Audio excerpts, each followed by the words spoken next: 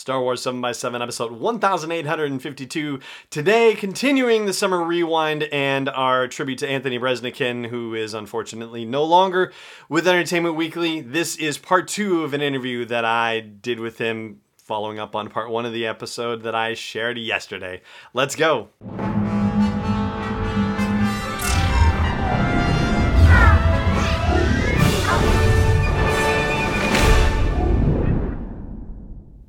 Hey Rebel Rouser, I'm Alan Voivod and this is Star Wars 7x7. Thank you so much for joining me for this second of 3 Summer Rewind episodes where I am honoring the career of Anthony Breznican. He's moved on to bigger and better things. He is no longer with Entertainment Weekly, but while he was there, he was the go-to source for anything you wanted to know about Star Wars. But of course, he did a number of other interesting things as well, including hosting the Force Awakens panel at Star Wars Celebration Anaheim. So yeah, that's a big deal. And that, of course, was the one that was hosted by Josh Gad for The Last Jedi and by Stephen Colbert for The Rise of Skywalker. So yeah, they had to follow in some pretty heavy footsteps. And we're going to talk about that Force Awakens panel hosting gig and a lot of other stuff during the second part of this conversation that I had with him from 2016 when I was in Ireland. He was back in the US ahead of Celebration Europe. I'm going to share that with you after the break, but before I go, I do want to say, may the Force be with you wherever in the world you may be. Now, stay tuned right after the break, that second half of the conversation with Anthony Breznican, former senior writer with Entertainment Weekly. This episode is brought to you by Constant Contact, the premier email marketing solution for small businesses and organizations. I've used their service since 2003, and over the past decade and a half, I've watched them evolve, make the product simpler, more powerful, easy to use, and do everything that they can to help train people to use the product more effectively and for it to work with other forms of marketing like social media, for example. So check out sw7x7.com/email to learn more about Constant Contact and start a free trial. Once again, that is sw7x7.com/email for a free trial. So, were you a fan of Star Wars before you started covering it? I never heard of Star Wars, to be honest. Like, I didn't know what that was. I read history books as a child. I was very into the Ottoman Empire and mathematics. I was a big trigonometry nut. No, I mean, obviously, yeah. I was born in 1976, so I grew up watching the movies in the theaters. I grew up reenacting the stories with my action figures. My Kenner action figures.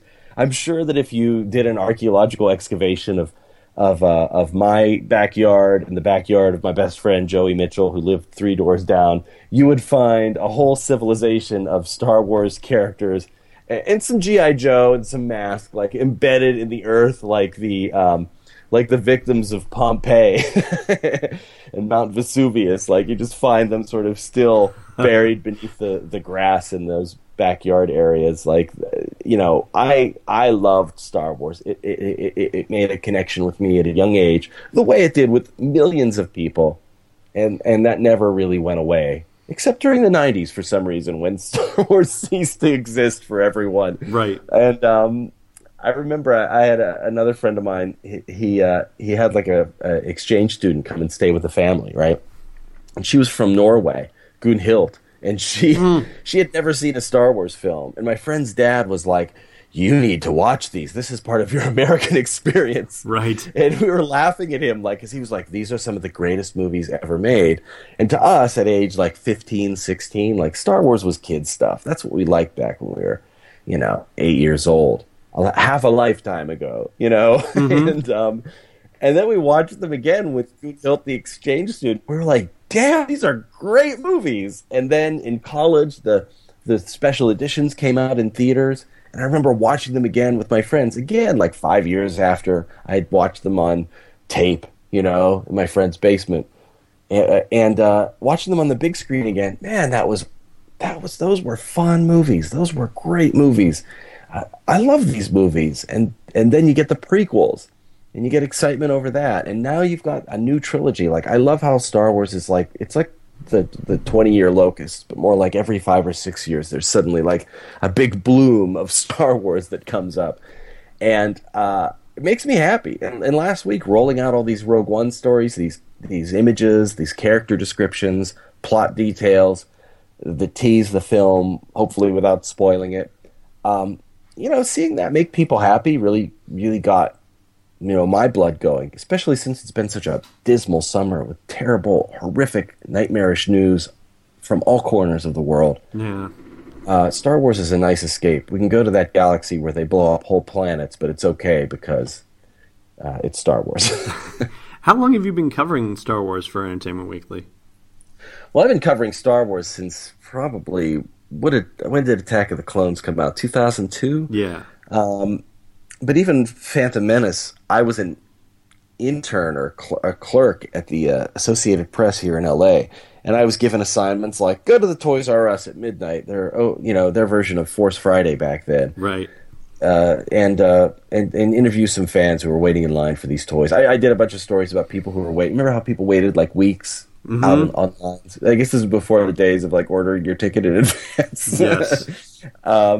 They'd wait in line to get into the movie, and I would do stories like that back in '99. So I guess it's almost been a good 16 years that I've been covering it. My goodness. Right down to it. Or what is it now? That would be 17 years. 17 years. Obviously, I'm not a math. Oh, well, you were telling me earlier that not so much, not in trigonometry after all? No, it's definitely a lie. But but it's a good 17 years that I've been writing about Star Wars to one degree or another, and it's a lot of fun. And I signed on for Force Awakens from the get-go. The minute they announced Disney was buying Lucasfilm and that there would be a new series of movies, I started covering the franchise. Did you have to lobby for that assignment, or was it given to you? Part of it's that I had connections. So when, I think the way it went down was that Bob Iger announced the acquisition of Lucasfilm in like an earnings call, with Walt Disney Company investors. And at that point, I don't think anybody was really listening to that earnings call. It was like suddenly this news started to make its way around. So I hop on the phone and call all the people I know at Disney and say, is this true? Yes, it's true. Okay. Well, not that they were going to hide that at that point, but you just get on from the get-go that you could call and confirm things. I remember the rumor that J.J. Abrams was going to direct.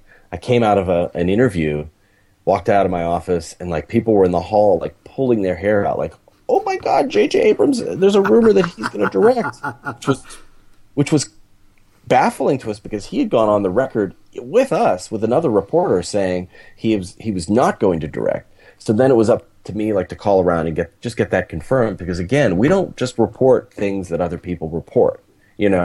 We try to get our own confirmation of that, even if it's something simple like casting news.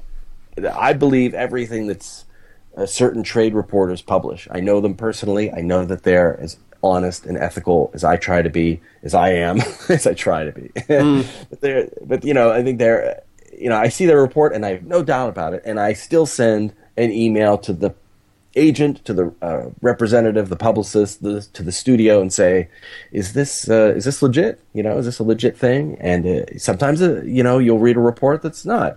So I spent some time trying to confirm the JJ thing. Of course, it was true. Got it nailed down, and that's kind of how you get in on it. Is partly you lobby, you say, "I really care about this. I want to do it," and you have to have the goods to actually fulfill that promise. You can't come in and say, "I really want to write about Star Wars," and not be able to get a question answered.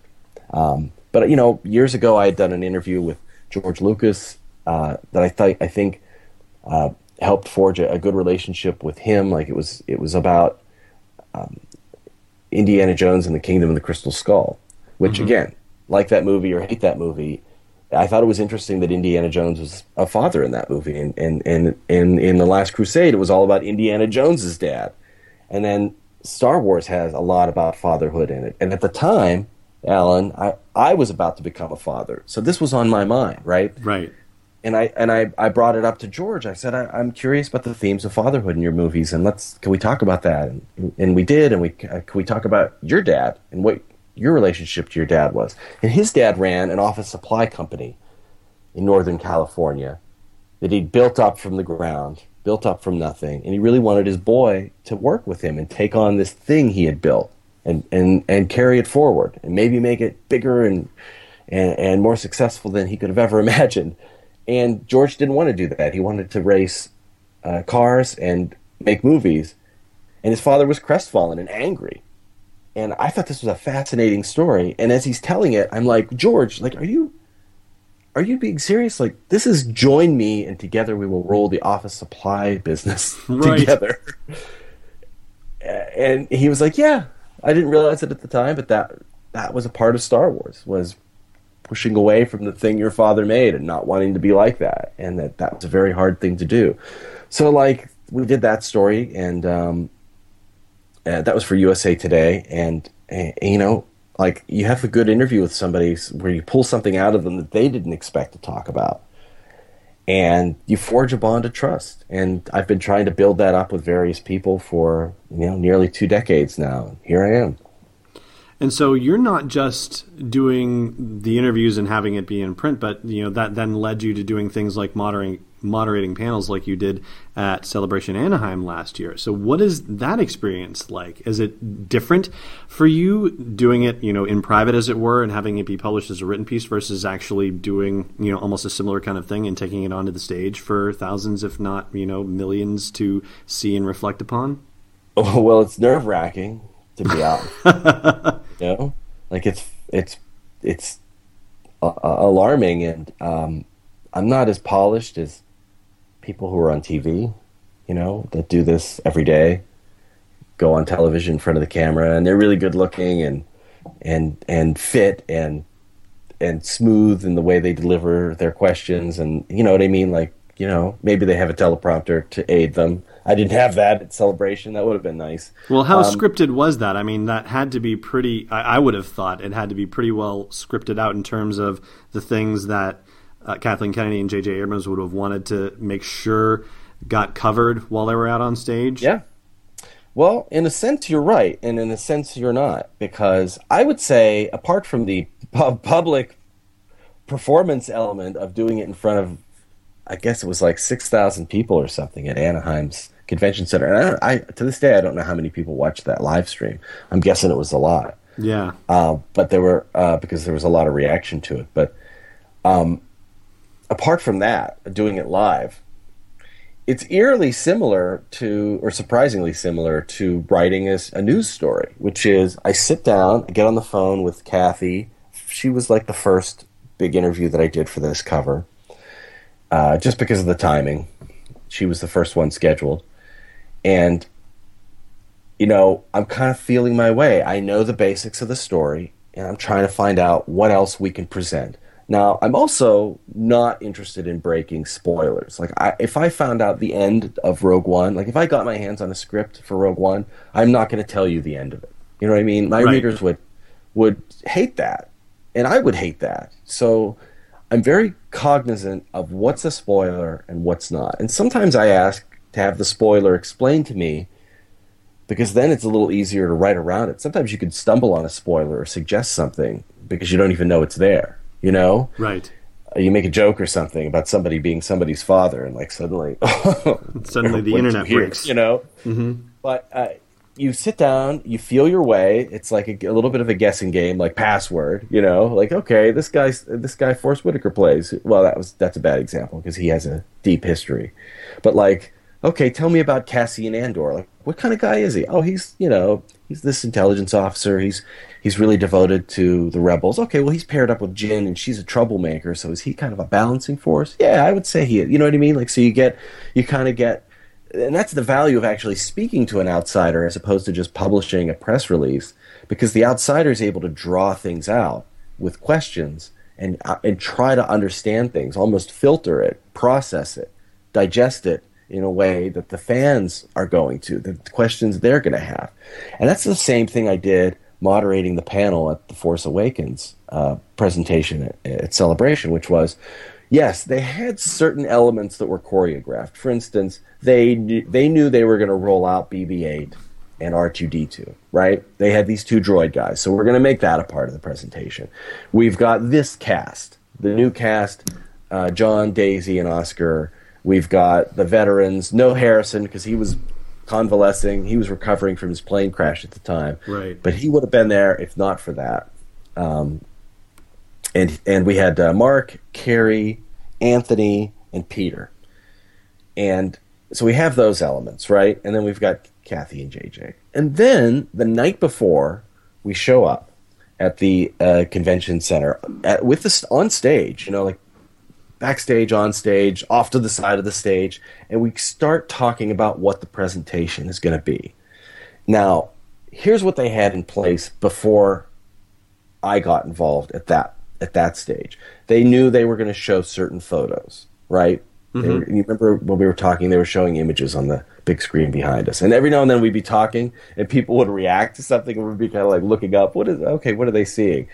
They knew they were going to have the stormtroopers come out, and they wanted to do a great big cast photo at the very end. They knew they were going to show the trailer at the end of the presentation. So those elements were in place. Otherwise, it was kind of like a negotiation, just like I would report a story. Like, okay, this is what you've got to show. Like in the magazine, here are the photos that we're going to give. Okay, well, can we have a photo of this? Can we have a photo of that? Yes, you can. No, you can't. You can't have a new Darth Vader, and you can't have a Galen Erso. Okay. Can we have, can you explain what this stormtrooper is with a doll? No, we don't really want to do that. Well, you better, because it looks like people might interpret that as a joke photo. Okay, it's a little toy soldier from the galaxy. So that's sort of what I did with this Rogue One cover story. And it's also what I did at the Force Awakens panel. So, okay, we decide we're going to start by me coming out and saying something that kind of makes this big global event that's live streaming around the world and happening in an auditorium full of thousands of people feel somewhat intimate. So talk about what Star Wars means to me. I had to introduce myself, right? Right. I'm the guy who's doing this. I care about this, and try to conjure. My goal, at least, was try to conjure some sentiment and some warmth and the memories and the reason that you waited in line to get into this theater, into this arena. Like, it's because these movies mean something to you. Because at a time when you were younger, probably you went to see them, and they moved you and inspired you in some way.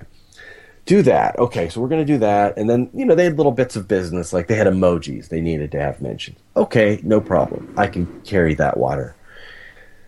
But then it's a matter of what are JJ and Kathy going to talk about? And, they were not prepared to talk about the plot or the characters. They did say, we want to mention the Force for Change charity thing. No problem. I think that's a legit thing to bring up, so I have no problem asking about that. But then it was kind of like, okay, well, let's talk about your own histories here. Just like you asked me, like, okay, did you grow up with Star Wars? So JJ, he just turned like 50 this week. Did you know that? Yeah, I saw that. But so he was like in his early teens, I think, when Star Wars came out. So okay, tell me about your experience with this. And Kathy was older, so she wasn't necessarily a kid when those came out, but she talked about her own experience with it and working with George over the years and getting to know him on the Indiana Jones movies. And then it was like, okay, we're going to bring out the droid guys and talk to them for a little while. So I came up with the questions for that. And then, JJ, I said, I think we should give people something. And JJ was ready to talk about Jakku, Mm-hmm. And explain that was the name of the planet, that it wasn't Tatooine. And I wanted to talk more about what Jakku is, if it's not Tatooine, and he didn't want to do that. So you actually saw a little bit of that in the presentation, where I think I said let's talk about Jakku, and he was like, no, not ready yet. So that whole night, we spent hours around a table with the cast, with a bunch of Disney and Lucasfilm executives, PR, marketing, JJ and Kathy and I, and a laptop. And I basically went through the questions, because also, Alan, it wouldn't have been fun for anyone for me to sit up on that stage and plow into a brick wall again and again. Hey, tell me about what's happening on Jakku. No, I can't do that. Okay, tell me who Finn is. Can't do that. Right. So it was sort of like a negotiation, just like the writing of a story, where I sit and I ask the questions and I get the answers from them and I find out what their limits are and I try to push those limits. And I'm not going to push them, like I said, into spoiler territory. But initially, for instance, the new actors were going to come out and talk about the audition process and what it was like to join a Star Wars movie and work behind the scenes. And we went through some of that, and JJ looked at me and he was like, "What do you think?" And I said, "I think it's kind of boring because it's not that different from any movie, you know? They auditioned, they came back, they auditioned again, they kept it secret, they came back, and then they got the part. And so it's kind of a Shaggy Dog story. There's just not a lot of drama there." And he goes, "Well, what do you think people really want?" And I was like, "Well, they want plot and story and character." Well, they're not ready to get into the plot. But I said, why don't we have the actors describe who they are? You know, nobody knows at that point whether Finn is actually a story. We did know his name was Finn at that point, but like we don't know whether he's an actual stormtrooper or if he's in disguise. So which is it? And in fact, I think he slipped up if that was actually a slip up or an intended moment. But I think that's when they revealed that he was a stormtrooper on stage at Celebration. He was actually supposed to go deeper than that. What he did was, when I asked, like, "So tell me about it. Is he a stormtrooper? Is he in disguise?" He just kind of shook his head and like acted like he was supposed to go. He was supposed to go a little deeper than he did. Like he was supposed to say, like this is what we worked out the night before. Like, okay, well he is a stormtrooper, and he's, you know, he doesn't want to do that job anymore. He's got a crisis of conscience. So he was prepared to say that. And then on stage, I think he got nervous, like he couldn't remember exactly how far he was supposed to go. So you know, if you watch that again, he kind of gives like a little shake of his head, like, or a little nod, and JJ acts like he's outraged. But JJ, it was so funny because the night before as I would ask them questions, I would be like, "Okay, John, well, like, tell me, are you a stormtrooper or are you in disguise?" And he would be like looking at JJ, or JJ would say, "Yeah, here's what you can say. I think you can go this far." And then he looked at those guys kept looking at JJ when we were on stage, like to make sure that they weren't going too far. But he had given them permission to say, you know, that Rey was a scavenger and that she was living on her own on this planet, and that Oscar Isaac. Everybody already knew Oscar was playing like a pilot, but that was his main job. You know, like that was his core identity, that he wasn't just a rebel who got into a cockpit. He was the Han Solo. He was the pilot. He was the getaway car driver. You know, he was the ace. And so we sorted that out, and then it was like, okay, well, what are the veteran cast going to say? And looking back now, I realize why they were hesitant to have them say anything, because Mark doesn't even say anything in the movie, right? So what are you going to have him say? And I really pushed. I said, I think it's important to talk about them or have them say something to the audience.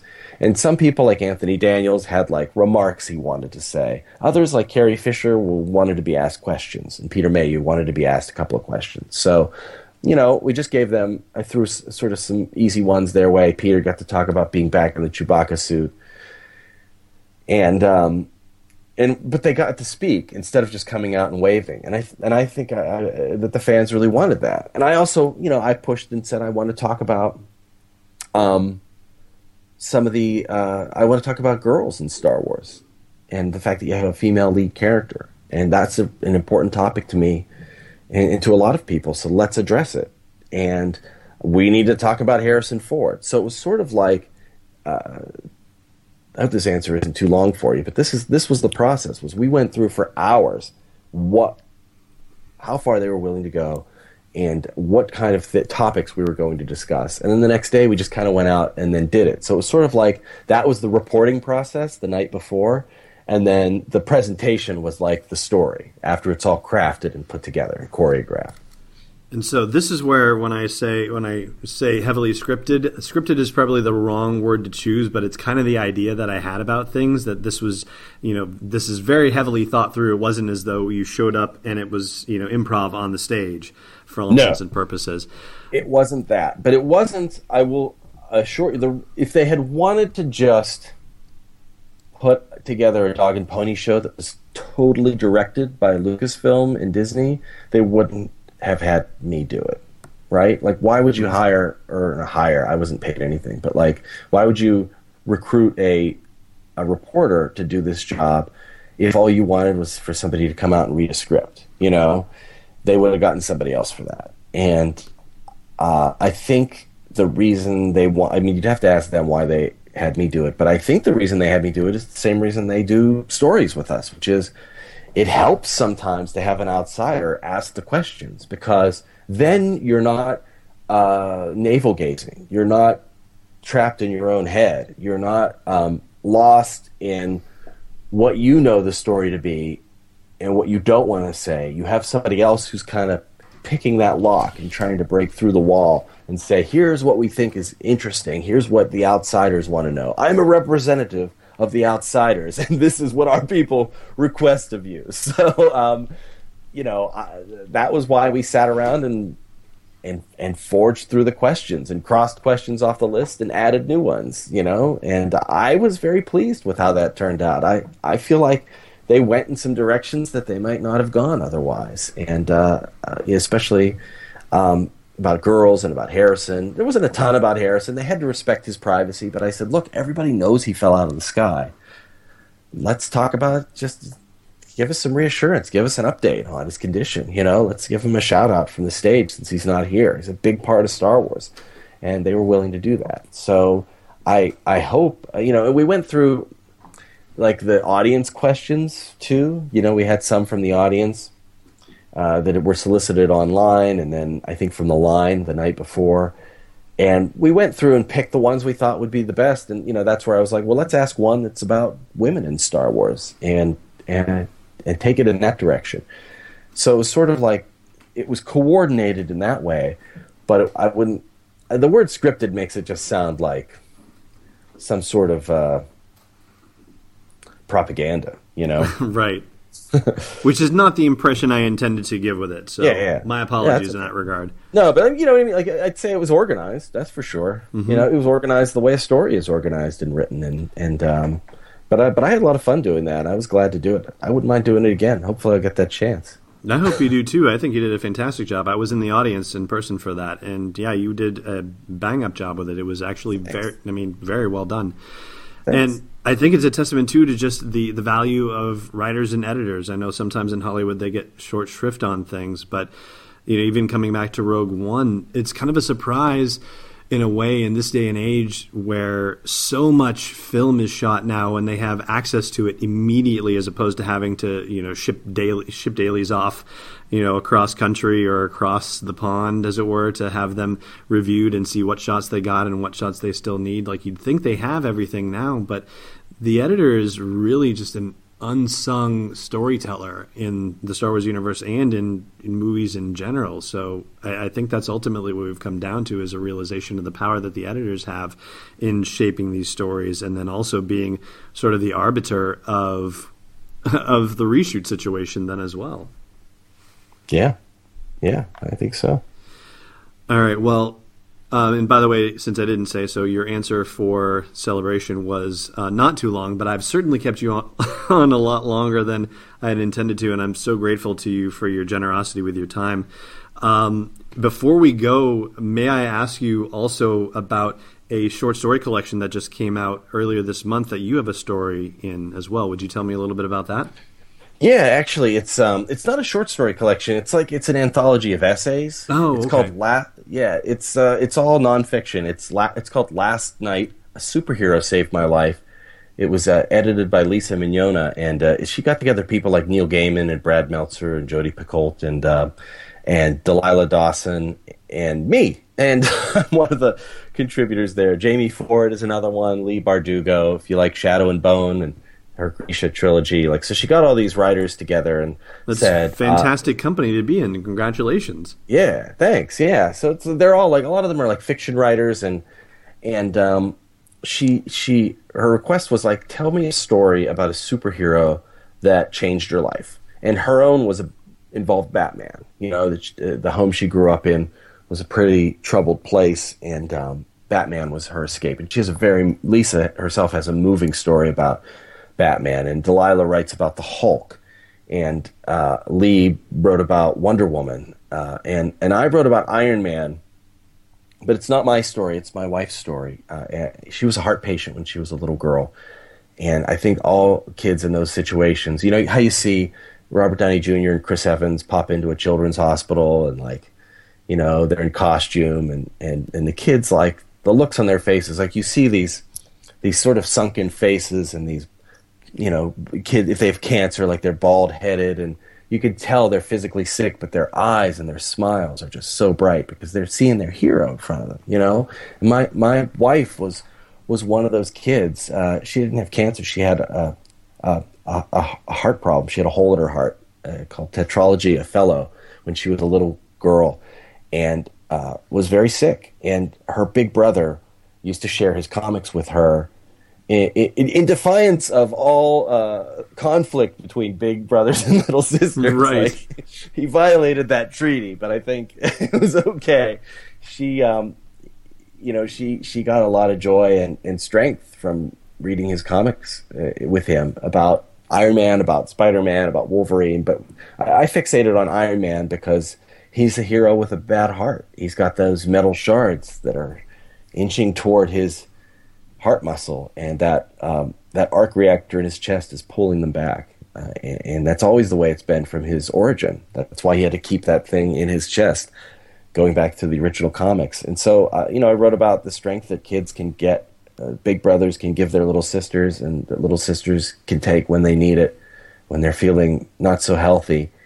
And it's a short story that's really important it's a short story. It's an essay that hits on something that's important to our family, but I think hopefully connects with a lot of other families. I think there are a lot of little girls out there who would love to share their big brother's comics, whether they're sick or not, but especially if they have something in their life that requires a little extra strength. Alan, I'll tell you, whenever I moderate a panel at like something like Celebration or especially Comic-Con in San Diego, you look out in those front rows and the whole place is filled with people in costume.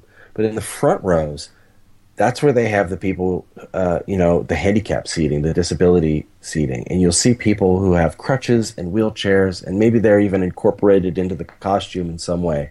But they're dressed up as their favorite heroes. And they're getting some kind of strength from that. And I think of the dad who made the tiny little Iron Man suit for his premature baby for Halloween a couple of years back. And that wasn't for the baby. That was for him and his wife, so that they could get a little strength and get this cute picture of their tiny little premature son in his Iron Man mask. And seeing that, Alan, really makes me think about when I cover these movies, because I write about the Marvel movies for EW too. But Star Wars, Marvel, DC, these aren't just entertainments to a lot of us. They touch us very deeply. And this collection, Last Night a Superhero Saved My Life, tries to explore what that connection is for the writers who contributed to it. And so I hope if you're into this kind of world and you're interested in, and you have those feelings and experiences yourself, hopefully this is a book you might like or make a good birthday present for somebody else who also feels the same way. Well, thank you very much, and I absolutely wholeheartedly agree and hope that everybody listening gives that book a chance. Last Night a Superhero Saved My Life, and I'm looking forward to checking it out as well. Thanks, and Anthony, again, thank you so much for all of your time today. I greatly appreciate it, and I know our listeners appreciate it.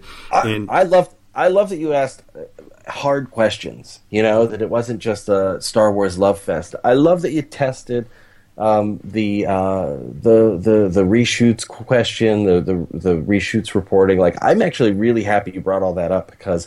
And not a lot of people ask about the process of reporting these things, but they make assumptions about it. So kudos to you. Great questions. I love a feisty interview when and it's very rare that I get to be on the other side of it. So, good job. I think you hit on some interesting topics. It's fun to talk about. Well, thank you. It's always fun to talk about, and I'm just curious about. I'm curious about you, and I'm curious about the work that you do, and the fact that you have a very interesting place in the Star Wars universe on your own. When I look at the universe of how Lucasfilm ends up communicating what's going on in the Star Wars universe, it seems like between Entertainment Weekly and Vanity Fair, those two publications have sort of most favored nation status, as it were, with Lucasfilm, and yet there has to be an objectivity that happens as well. I think I had a question in here about it, but I think you pretty much answered it throughout the course of the interview about how you manage to maintain your objectivity in reporting about the franchise, whether it's Lucasfilm or Marvel or DC, while still being a fan of it. And when you talked about being beholden, for lack of a better word, to reporting the truth, and that's what your standard is, and making sure that you're not just going on rumors and games of telephone that could be happening, and you're reaching out to primary sources. I mean, that's where you can tell that your objectivity comes through, and where you're passionate not just about the franchise but about your own chosen profession, which is communicating about these franchises and these stories and developing your sources and making it so that way what you report is authentic. And I think that authenticity came through when you were on stage at Celebration as well. Yeah. It was a very natural conversation, and yet still, for the fact that it had to have been choreographed to some degree for it to come out as natural as it did is a testament to you, and also to the relationship that you build with JJ and Kathleen. And it was like almost like making a roadmap. Like, here are the stops on the map. Here's where we're going to hit. And then, but the words themselves weren't scripted. Like, my questions weren't. I mean, I had notes. But it was just sort of like I knew certain topics we were going to hit, and then they were going to answer however they felt like answering. And sometimes they didn't go as far as we had planned, But like I said, your question about how you continue to cover something closely while maintaining objectivity is you just be fair. Just be fair. It's very simple. Don't take a shot just for the sake of taking a shot. Don't throw shade or snark into it to score some brownie points or make a mean joke. I mean, you can make jokes. I don't mean to say that, but just be fair. Don't make things worse or better than they are, and you'll be fine. And that's all it comes down to. I love writing about the fun stuff, revealing the pictures and diving into the characters. When the China poster cuts John Boyega down to nothing, you got to talk about that too, Mm-hmm. And you've got to report when Harrison Ford gets crushed by a door. There are all sorts of topics in these stories that, they're not necessarily part of the marketing plan. The reshoots being brought up was nobody's idea of anything that they wanted in this story from the studio perspective, but you've got to talk about it. If we didn't, that would look awful, and it would set off alarm bells. And so you just be fair, you tell the truth, and you're fine, Mm-hmm. It's a good lesson for anything. Yeah, and I think hopefully the next big thing that then comes through, the next bigger theme, and I think you touched on it a little bit in your interview with John Knoll, is the fact that we're seeing a father-daughter relationship for the first time in Rogue One, and possibly, maybe, we're seeing that with with The Force Awakens in Episode 8 and Episode 9. We don't yet know for sure, but to see the Star Wars franchise go from fathers and sons to fathers and daughters is a remarkable shift, I think, and I look forward to seeing you reporting on that too, especially now that you have a unique and very personal perspective on it yourself. Yeah, definitely. All right, and so for everybody listening, where should they keep track of you and your goings on in the world of media, social media, all that fun stuff? I got a Facebook page if you want to see what I'm up to, what I'm publishing at the moment. You can also follow me on Twitter. That's probably where I'm most active, although becoming less active as time goes on. I'm at Breznican. That's BREZNICAN. That I spend more time on there than I should, but that's where you can find me most of the time, and see what I'm up to, and engage and say hi. And, of course, we will link to all of those, Facebook and Twitter, and also to your Star Wars Galaxy reporting as well at the blog post for these shows, episodes at sw7x7.com. Anthony, thank you again for taking the time to talk with us. It's been an absolute pleasure to explore this with you, and thank you so much for your generosity of spirit and information and being willing to take all the questions as deep as they could go. So thank you very much for your time. Sure, my pleasure. A lot of fun. podcast is not endorsed or sponsored yet by Lucasfilm Limited, Disney, or 20th Century Fox. It is intended for entertainment and information purposes only. Star Wars, the Star Wars logo, all names and pictures of Star Wars characters, vehicles, and any other related Star Wars items are registered trademarks and/or copyrights of Lucasfilm Limited or their respective trademark and copyright holders. May the Force be with them. All original content is copyright 2019 by Star Wars 7x7. We hope you love it.